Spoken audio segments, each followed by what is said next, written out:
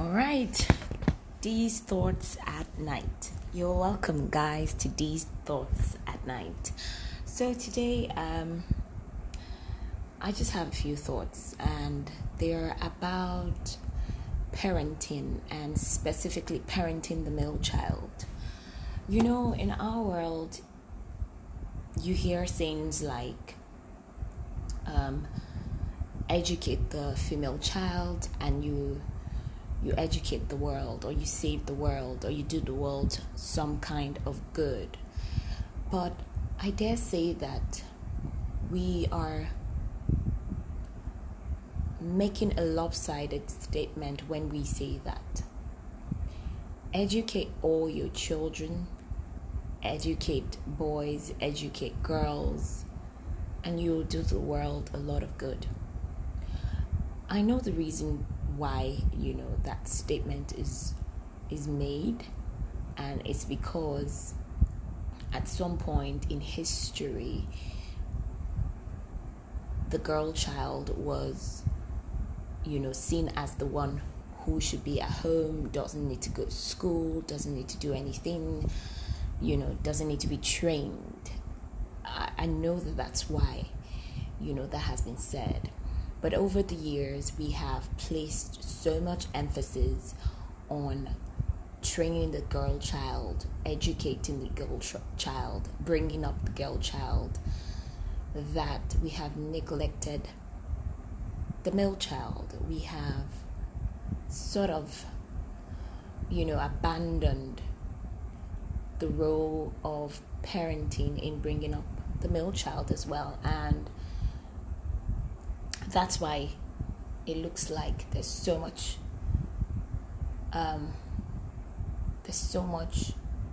many issues in the world today. Issues with leadership, issues bordering on crime, on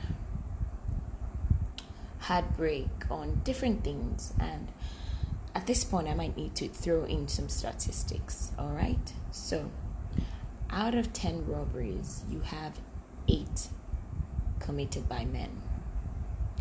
Out of 30 reported rape cases, you have 29 committed by men. Out of 50 arson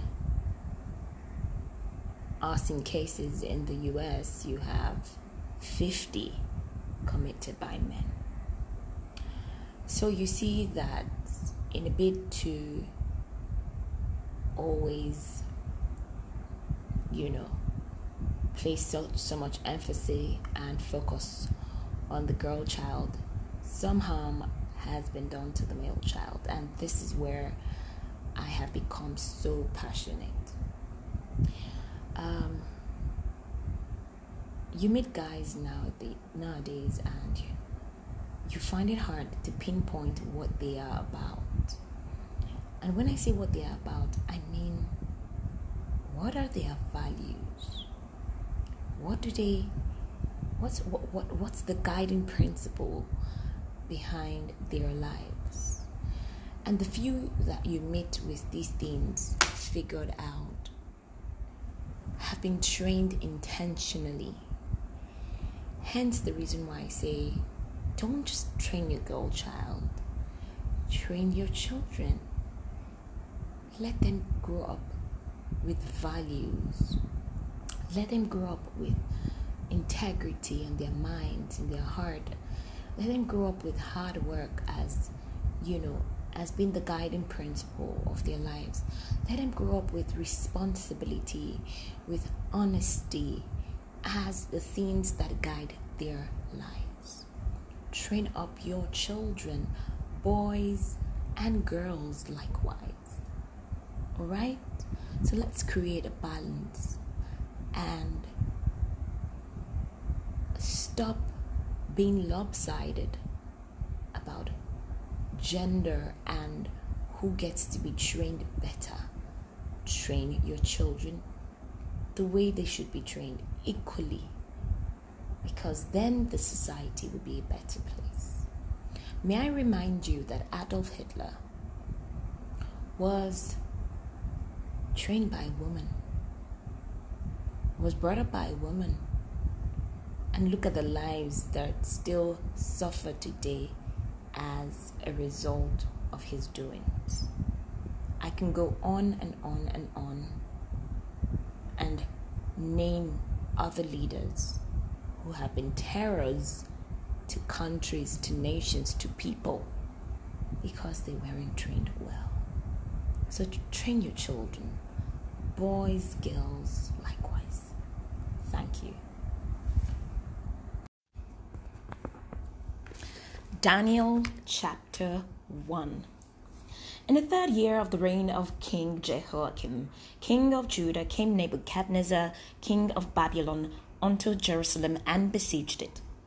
And the Lord gave Jehoiakim, king of Judah, into his hand, with part of the vessels of the house of God, which he carried into the land of Shinar, to the house of his God, and he brought the vessels into the treasure of the house of God.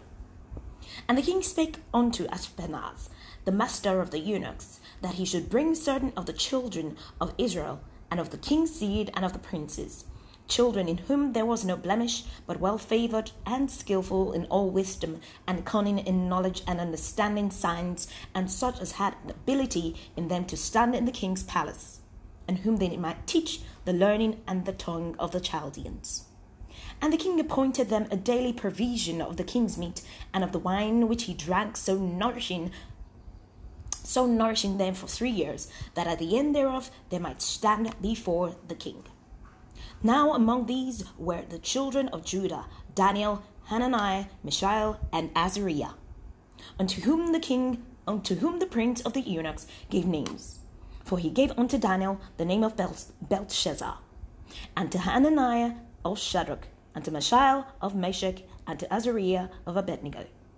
But Daniel purposed in his heart that he will not defile himself with the portion of the king's meat, nor with the wine which he drank. Therefore he requested of the prince of the eunuchs that he might not defile himself. Now God had brought Daniel into favor and tender love with the prince of the eunuchs. And the prince of the eunuchs said unto Daniel, I fear my lord the king, who hath appointed your meat and your drink. For why should he see your faces worse liking than the children which are of your sort? Then shall he make me endanger my head to the king. Then Daniel said to Melzar, whom the prince of the eunuchs had set over Daniel, Hananiah, Mishael, and Azariah, prove thy servants, I beseech thee, 10 days, and let them give us pulse to eat and water to drink. Then let our countenances be looked upon before thee, and the countenance of the children that eat the portion of the king's meat. And as thou seest, deal with thy servants.